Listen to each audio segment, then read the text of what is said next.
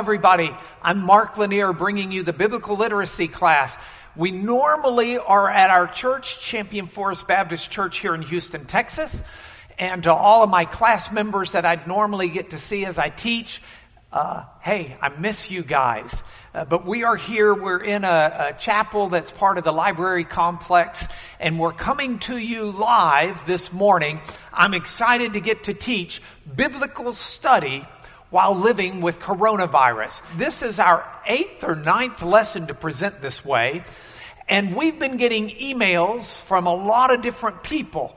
I want to thank you. As we come from Houston, Texas, I obviously want to thank our class who's tuning in. I get all of your emails and encouragement and support, and it's greatly, greatly appreciated. Of course, special shout-outs to Brent Johnson and Janet Seifert and the others who make all of this stuff work. Chris Todd worked this week hard on the sync issues because it seems that coming live, there have been some issues where I'll say something and then you won't hear it until a few seconds later. So, don't know what that does, but no, that was not sync, that was fake.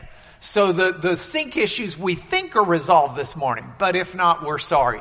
A lot of you, though, that can't attend our class normally have been attending via the internet. And so we welcome you. We've given shout outs to our friends, the Roggies, the Pettinatis in Austin, the Campbells in St. Louis. But we've gotten emails from all around as far away as China last week from people saying we're watching. We thank you, pray for us, whatever it may be. Words of encouragement to us all over Canada, all over the United States, and points in between. So we thank you. We're going to continue our study this week of story behind the story on the road to Emmaus. Now, Emmaus was a town a few hours' walk outside of Jerusalem. On Easter Sunday, 2 of Jesus' disciples are walking that road, and Jesus comes up to them. They don't realize it's him. Jesus comes up to them and says, "What are y'all talking about?" And they said, "Well, we've been talking about all this stuff that's going on." And Jesus said, "What stuff?" And they said, "Are you crazy? Have you not been paying attention? This has been the most bizarre last few days we could ever imagine." And Jesus said, "Well, tell me about it." And they said, "Well, Jesus was mighty in word and deed, and he got put to death. And some women said that he's been resurrected, but we hadn't seen him, and we're just trying to figure out what all's going on." And then we get to this key passage in chapter 24. Jesus says in Luke 24:27, beginning with Moses and all the prophets, Jesus interpreted to those two in all the scriptures the things concerning himself. Now, I love this, and this is where we're dwelling for a while, because it took a few hours to walk to Emmaus, and Jesus had plenty to discuss. So we're looking carefully at what Jesus could have likely taught to those disciples. And that's what we're going to do today. So today we're going to journey back with those disciples back to Moses to better see Jesus. So let's go back in time together.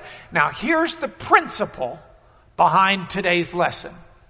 The principle is this: there are certain things that you make that require precision. Certain things that you make that require precision. If you're making a watch, you can't just throw in any old part, any old place. It's got to fit with precision. Attention to detail is something that is huge. I have here a sample of some blueprints. Now, these blueprint samples, and you can't really see them because of the lighting here. If I do that, you can see them a little bit better. But these are blueprints that are going to be used, God willing, to build a learning center. Now, in building a learning center, you get blueprints because they will tell you exactly where to put beams so that the foundation doesn't crack. They'll tell you where to lay plumbing lines so that when you finally get to the stage of building the kitchen, the plumbing is where it should be. If they don't lay the sewer line in the right place, you're not going to have a commode that works.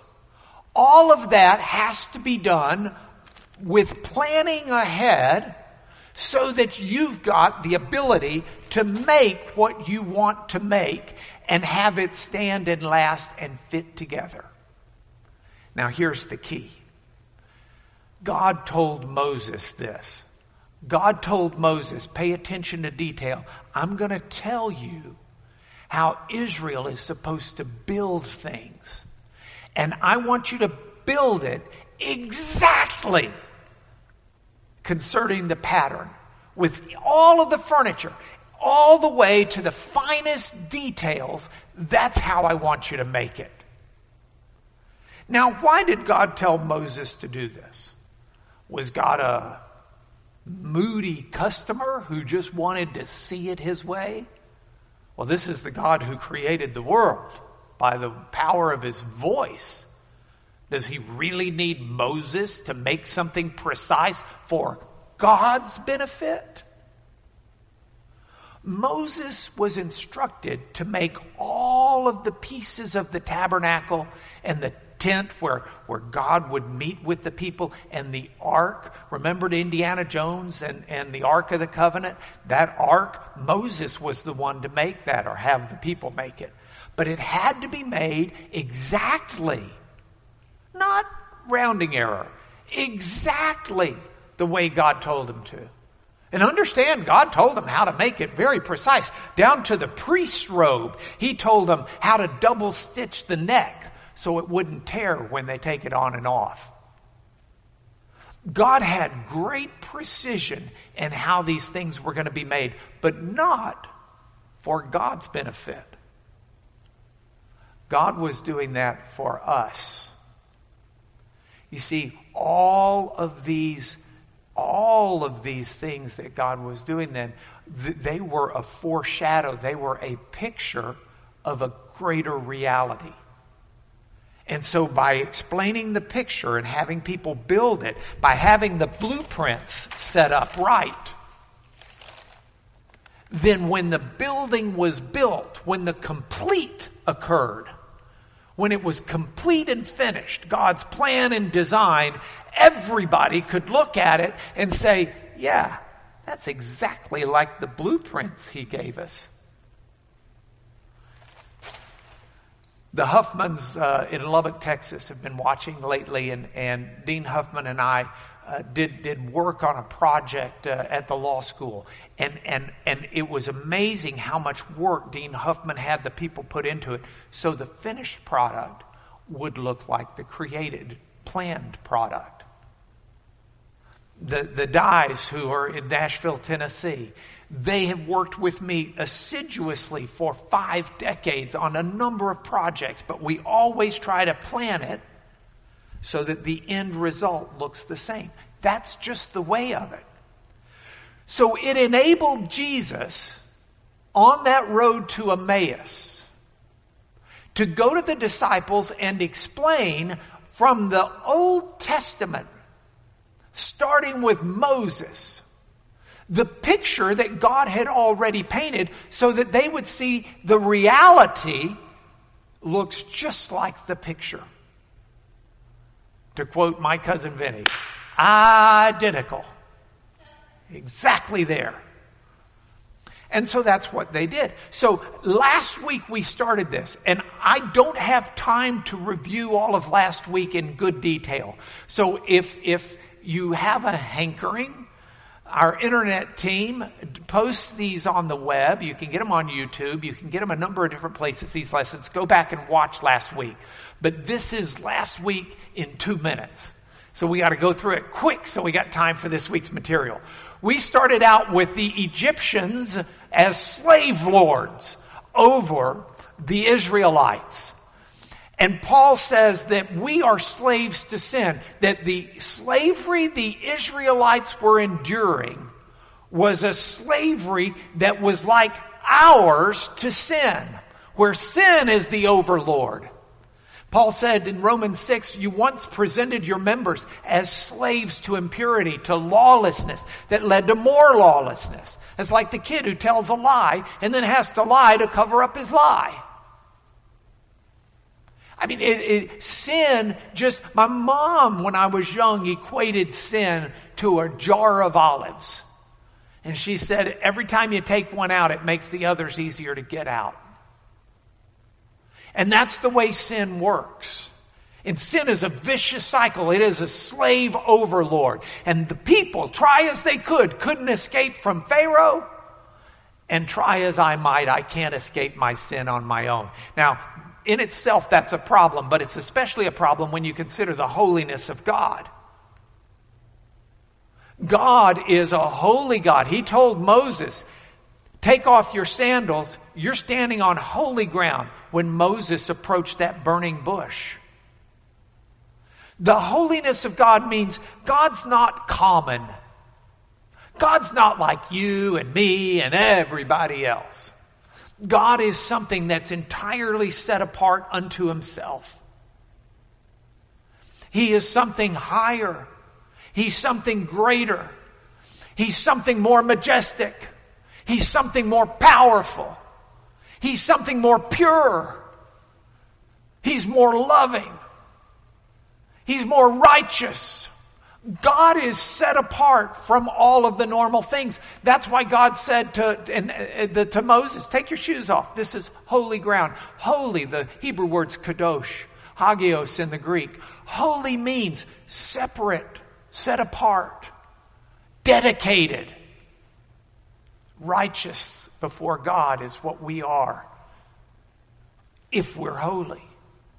But I'm not righteous on my own. Now, this holiness of God is interesting in the Bible because if you look, for example, at Luke 1. At Luke 1, if the angel says that the Holy Spirit's going to come upon you, talking to Mary, the Virgin Mary. The power of the Most High will overshadow you. You're going to be born, or you're going to give birth to a child. The child to be born will be called Holy, the Son of God. Holy. See that holiness that God was to Moses?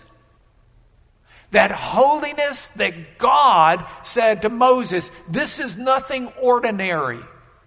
This is exceptional. Take your shoes off and show it by the way you treat even the ground you're stepping on. That exceptional, that holy is what would be Jesus. He would be not an ordinary child, not the son of Mary, but the Son of God. You know, in Acts, when Peter is giving the sermon on Pentecost, Peter tells the people, he says that David in the Psalms prophesied about Jesus when he said, you will not abandon my soul to Hades. You won't let your Holy One see corruption. Jesus is the Holy One. Now we need to see this. Remember, in the book of Acts, there's a story about a fellow named Stephen. Stephen's a big, solid pillar of the church, the earliest church. And Stephen gets arrested. And the Jewish authorities have arrested him for blasphemy because Stephen is claiming that Jesus is God. And they put Stephen to trial for this. And when Stephen is in trial in Acts chapter 7, Stephen says to them, hey, this is what Moses was talking about. Stephen does what Jesus did on the road to Emmaus. And there's an interesting phrase there. As Luke recalls the story that Stephen gave in his defense when he's being tried for blasphemy. In it, Stephen says of Moses that Moses was mighty in words and deeds. Moses was.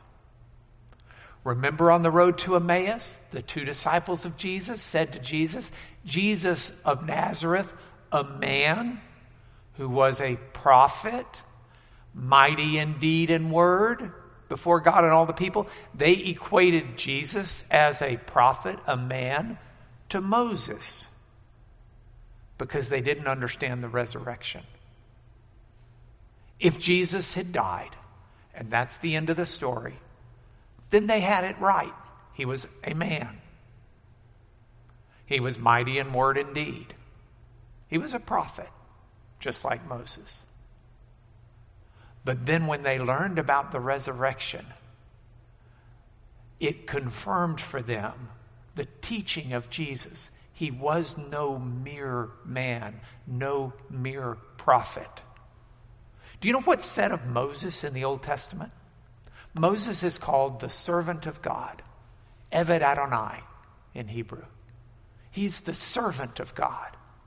Jesus is not Eved Adonai. He's not the servant of God. He's Ben Adonai. He's the Son of God. And that makes all the difference in the world. And so the holiness of God is something that's imparted in Jesus, the holiness of Jesus. And so within the framework of that, the people get called out from Egypt after the angel of death passes over and kills the firstborn. The firstborn dies. The firstborn dies to allow the people to leave Egypt, to allow the people out of slavery. The firstborn dies to allow me out of the slavery of sin. It's the firstborn of God, the Lamb without blemish. He is our Passover Lamb, as Paul calls him in 1 Corinthians 5:7. He's our Passover Lamb. And in that way, God redeemed his people from the slavery of Pharaoh. In the same manner, God redeemed me from the slavery of sin through Jesus. There's now no longer any condemnation. I am no longer condemned in Jesus. Sin condemns me to death. God told Adam and Eve, first thing, you eat of the fruit, you disobey, you sin, you die. Sin leads to death. But there's no condemnation for those who are in Jesus because the law of the Spirit of life has set us free from this law of sin and death. What William Barclay called the vicious cycle of sin. And that's what it's done.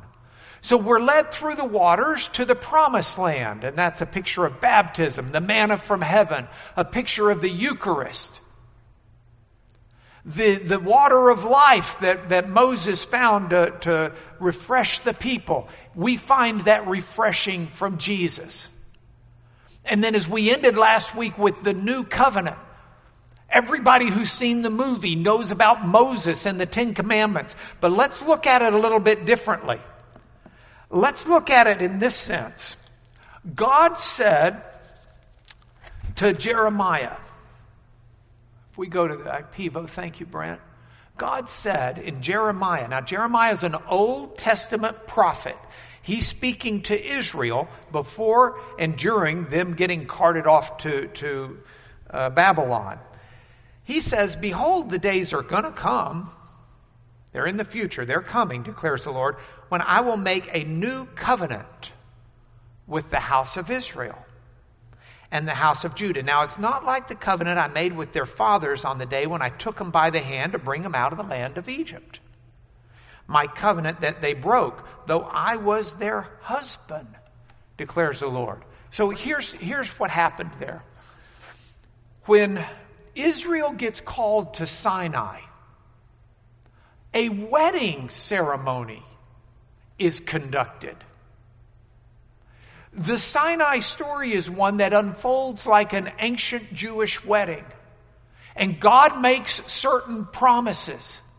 He says, I expect from you A, B, C, D. And he gives them the law. But I will give to you A, B, C, D, E, F, G, H, I, J, K, L, M, N, O, P, Q, R, S, T, V, W, X, Y, and Z. Let's start with double A, double B, double C, on and on and on. Because he says, I will give you life. I will be your God. I will be your king. I will be your husband.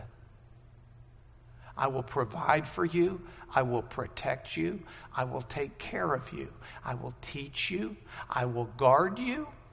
I will be your foundation. I will be your future. I will ensure you against all the nations. I will fight your battles for you. I will provide you plenty.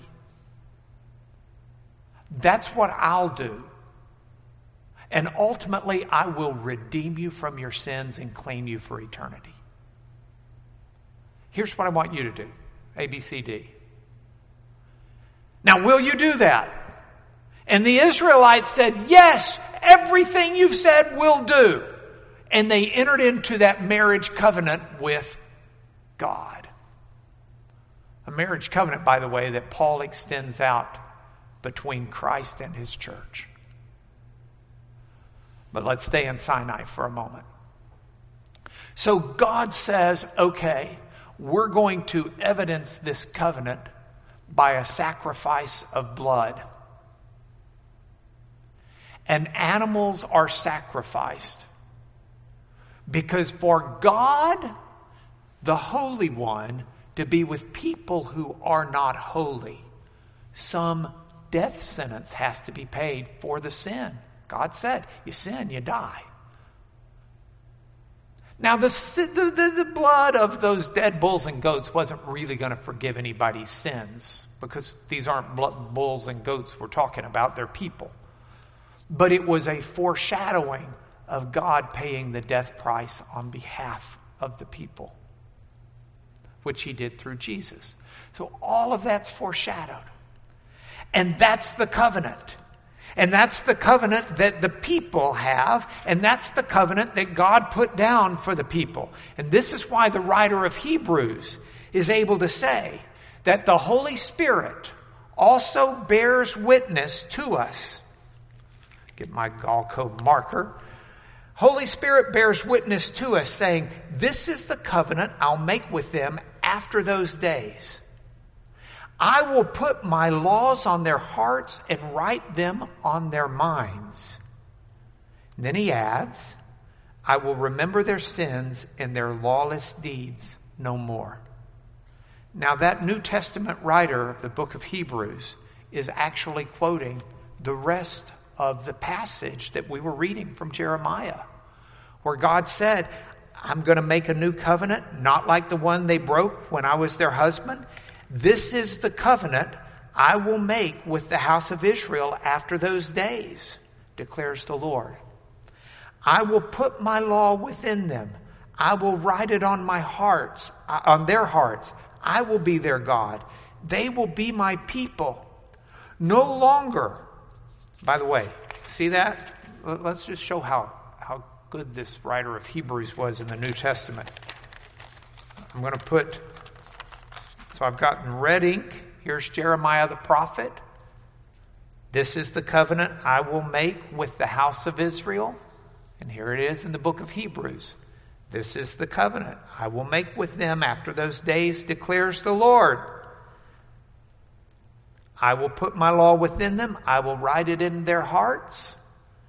I will put my laws on their hearts and write them on their minds. The reason minds is there is because the Hebrews thought of the heart as the thinking organ. But by the time of the writer of Hebrews in the New Testament, they knew it was the mind, so they have to change that there.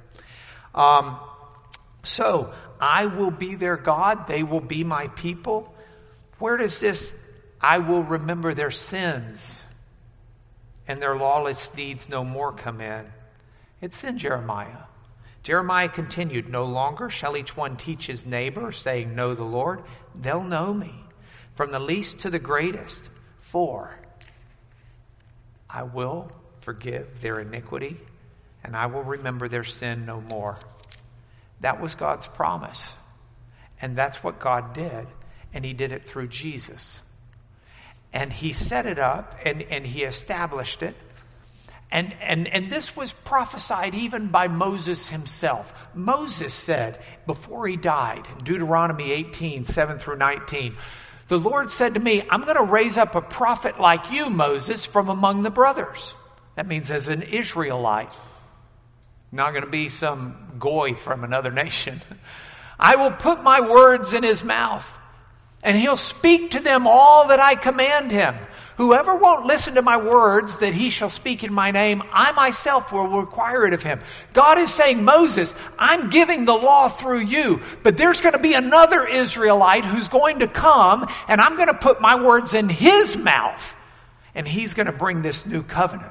And that's what Jeremiah 31 is talking about. That's what Exodus 24, 3 through 8 is talking about. Exodus 24, 3 through 8 is the same thing. It's Moses setting this out. Moses says in Exodus 24, Moses came and he told all the people, all the words of the Lord and all of the rules. Here's the marriage ceremony. And all the people answered with one voice and said, I do. And Moses wrote down all the words of the Lord. He rose early in the morning. He built an altar at the foot of the mountain with 12 pillars, one for every tribe of Israel. And he sent the young people of Israel who offered burnt offerings and peace offerings. Moses took half of the blood and put it in basins, and half of the blood he threw against the altar. Then he took the book of the covenant, he read it in the hearing of the people, and they all said, we will do this. This is the wedding ceremony. And Moses took the blood and he threw it on the people. Behold, the blood of the covenant that the Lord has made with you in accordance with these words. You know, when Jesus was arrested and Pilate was going to put someone out for free, as he would do typically this day of the year, he said, well, I've got two. I got a known thief and I've got this Jesus fella. Which one do you want to let me go? And the crowd shouts out, release for us Barabbas, the thief. And Pilate says, well, why do you want me to crucify Jesus? He hadn't done anything wrong. And the people yelled, let his blood be on us and our children. Not understanding the prophetic word they were giving. That it is the very blood of Jesus that upon us is not only the Passover lamb, but instills in this new covenant a relationship with God that's redeemed from sin. Now, that's beautiful. And if Jesus had stopped there on the road to Emmaus, he said the world. But I'm sure he didn't stop there. Because there's so much more in the Old Testament. And he just began with Moses. But you can't leave Moses without coming to this passage. Exodus 25:8. God told them this. Have them make a sanctuary for me, and I will dwell among them. Now, this is a sanctuary that they're to make. And God told them exactly how to make it. He said, I want you to make the curtains of one piece. I want you to make a tent that goes around. I want a tabernacle inside with separate rooms. A holy place and a most holy place. And I want an altar. And every time the Israelites, for 40 years, every time they'd get up and move from one place to another, they'd pack everything up. And God had specific tribes responsible for packing different things. And they'd carry it and they'd set it back up where God said. Israel was unique among the nations in Canaan at that time. All of the pagans would worship their local gods in their homes, but their tribal gods, they would build different places to worship them, typically on a hill, on a high place they would call it. And on a high place they would build it because in their brain, gods are up in the sky, so if they were on a high place, they're closer to the gods. And they'd build them all over the place. And God said, it's not going to be that way. The precise detail I want you to build is one tabernacle. Worship me in one place.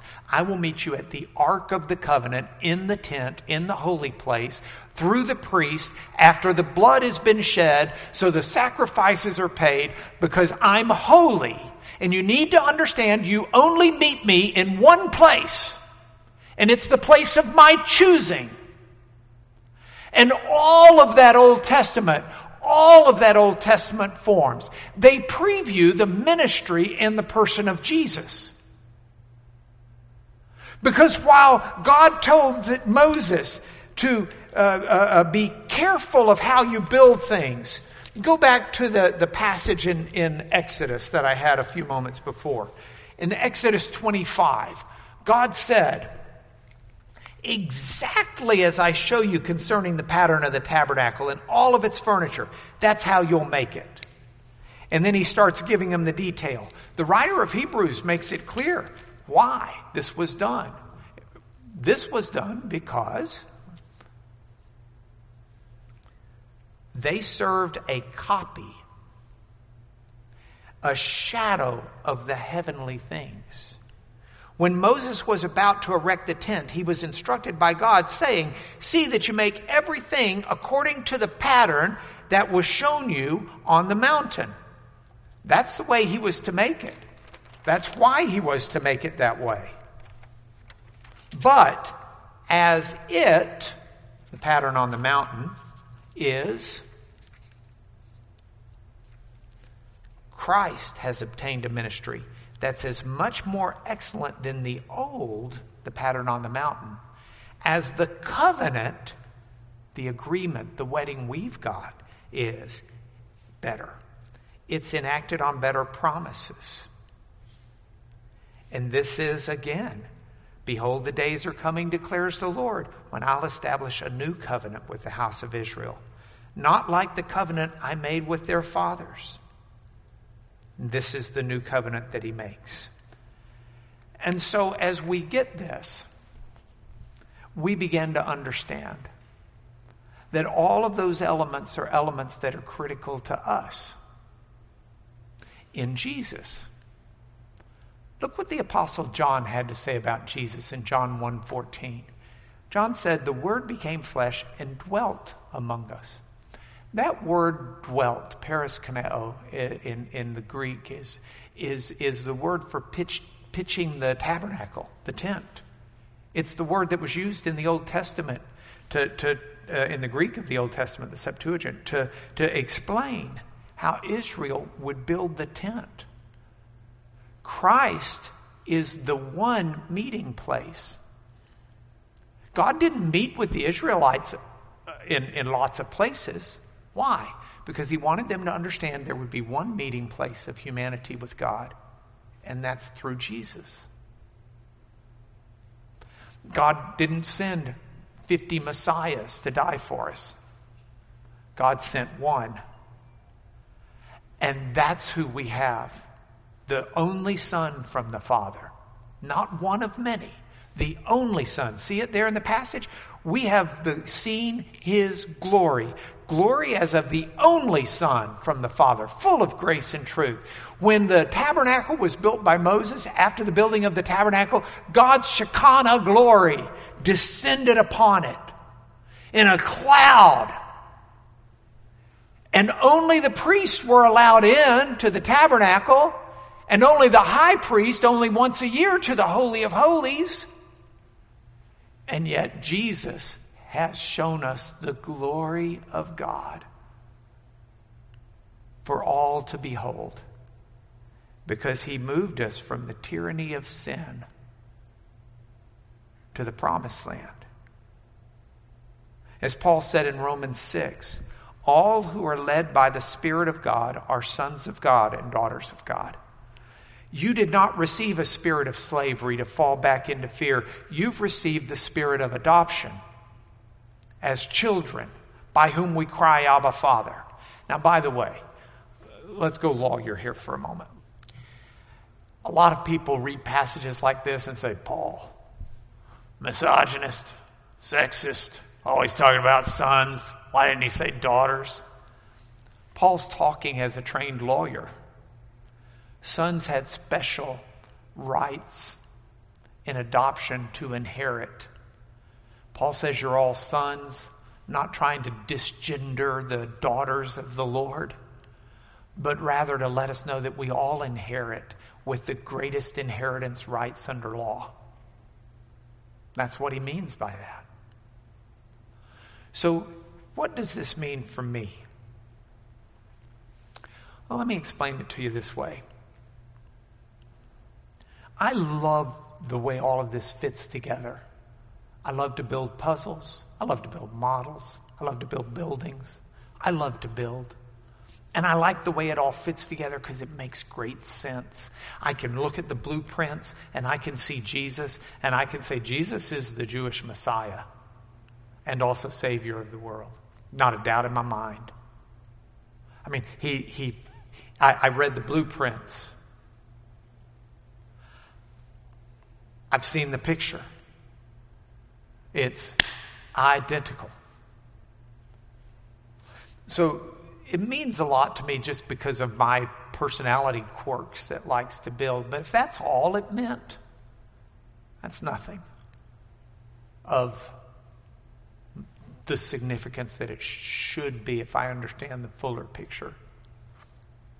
And let me tell you why. There's a God who worked with Moses and the Israelites in great detail over 3,000 years ago, well over 1,000 years before Jesus. And he did it in anticipation of making sure people who looked carefully and prayerfully understood Jesus was the Messiah. Now that was important because if Jesus is the Messiah, it changes who I am. Oh, I can ignore him. I can say, I don't need a Messiah. I'm a pretty good guy. I'm sure God loves me as I am. I can pretend there are other ways to meet with God than the one. But in truth, I am a sinner, enslaved to sin.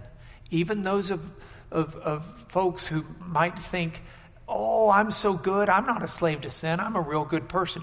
That means you're a slave to the sin of pride. If you can't see your own sinfulness, then you as my dad would say, you're smoking dope. You're not seeing things the way you ought to be seeing them. But if you understand you're a sinner, it means that we're not a sinner alienated from God if we embrace God where he chooses to meet us in Jesus. That my sins are forgiven. And yeah, I still muck about. But I am assured that the God who put this together over thousands of years is not stranding me today. You don't do this for thousands of years. You don't plan this so carefully. You don't pay such attention to detail just to forget Mark Lanier on May 3rd, 2020. Or fill in your name. This morning as I was getting ready, I was listening to a playlist. And sometime email me. I'll send you my playlist. But I was listening to a playlist for my Sunday lesson. And this song lyrics stuck out from a song called Hymn, Hymn, by Randy Stonehill. Here's the line. He says, in the end, we're not forgotten, and our journey is not in vain. For the Master who brought us here will lead us home again. We'll see the finish line. God's put us here with a promise to see us home again. Let me tell it to you the way Paul used it. Paul said it this way to the church at Philippi. I'm sure of this, I'm confident of this, that He, God, who began a good work in you, will bring it to completion at the day of Jesus Christ. That's the assurance we've got. The assurance we've got is that the God who started with us, who's rescued us from the bondage of slavery through the death of his Son, who has walked with us through the wilderness, who feeds us, who gives us refreshing water, that the God who wants to be in a marital relationship with us, who saw to it that we would be able to identify Jesus as his meeting point, as the one whose blood would be shed, but who would not be abandoned to hell, to Hades, but would be resurrected as a new life. That we would share in that, and that yes, we've still got sin, but that sin is not ours. That's the old person. That's the old Mark. He is working in my life a new creation, and he promises to bring it to completion in the day of Christ Jesus. That's the faithful God we serve, and that's key to the story behind the story on the road to Emmaus. So next week, what I'd like to do is continue this, and we're going to look beyond Moses at some of the other stories of the Old Testament that prophesy about Jesus. So we'll have more on the story behind the story. But in the meanwhile, if you want to email us, you can reach us at info@lanierfoundation.org. And let me tell you what if you'll put in the email, what we'll send to you if you'd like. First of all, you can ask us to the links for our Thoughts for the Day. I do 5 a week on weekdays, and then Janet Seifert puts a mashup of them together for Saturdays. And you're welcome to those. Obviously, everything we do is ministry, so we don't charge for any of this stuff. It's just links, and we're glad to send it. We've got a set of collected promises of God and some other things that you're welcome to email us. We'll send you those. How God's faithful to his word. We've had hundreds and hundreds of people ask for those. If more people want them, just let us know. Email us. Email us if you've got prayer requests. They're kept confidential. There are only 3 of us who look at those, and we pray for those, and we are honored to get to pray for you and your needs. We've had a number of people send us those, and we've prayed about them together, and we've prayed about them separately.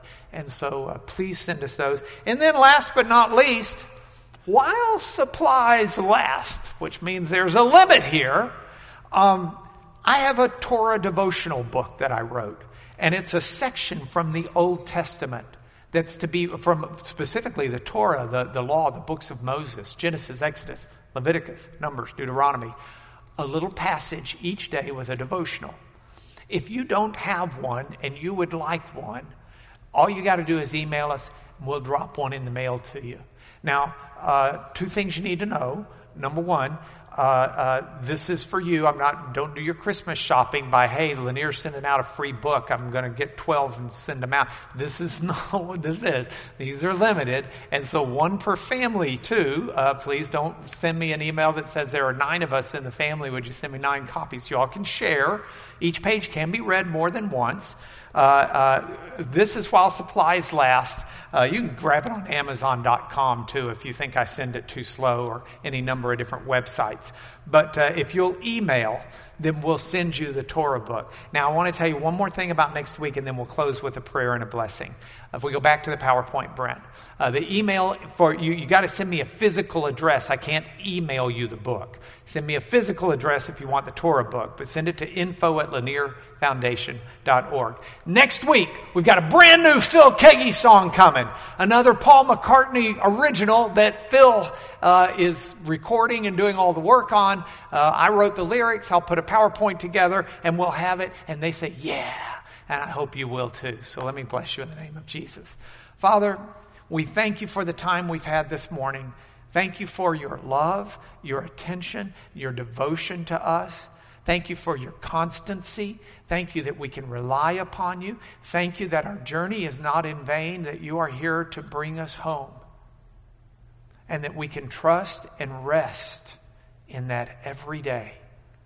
We glorify you for the sacrifice of Jesus that redeems us from the slavery of our sin and the condemnation that our sin deserves. And we stand before you by his blood and in his name, in fellowship and harmony with you.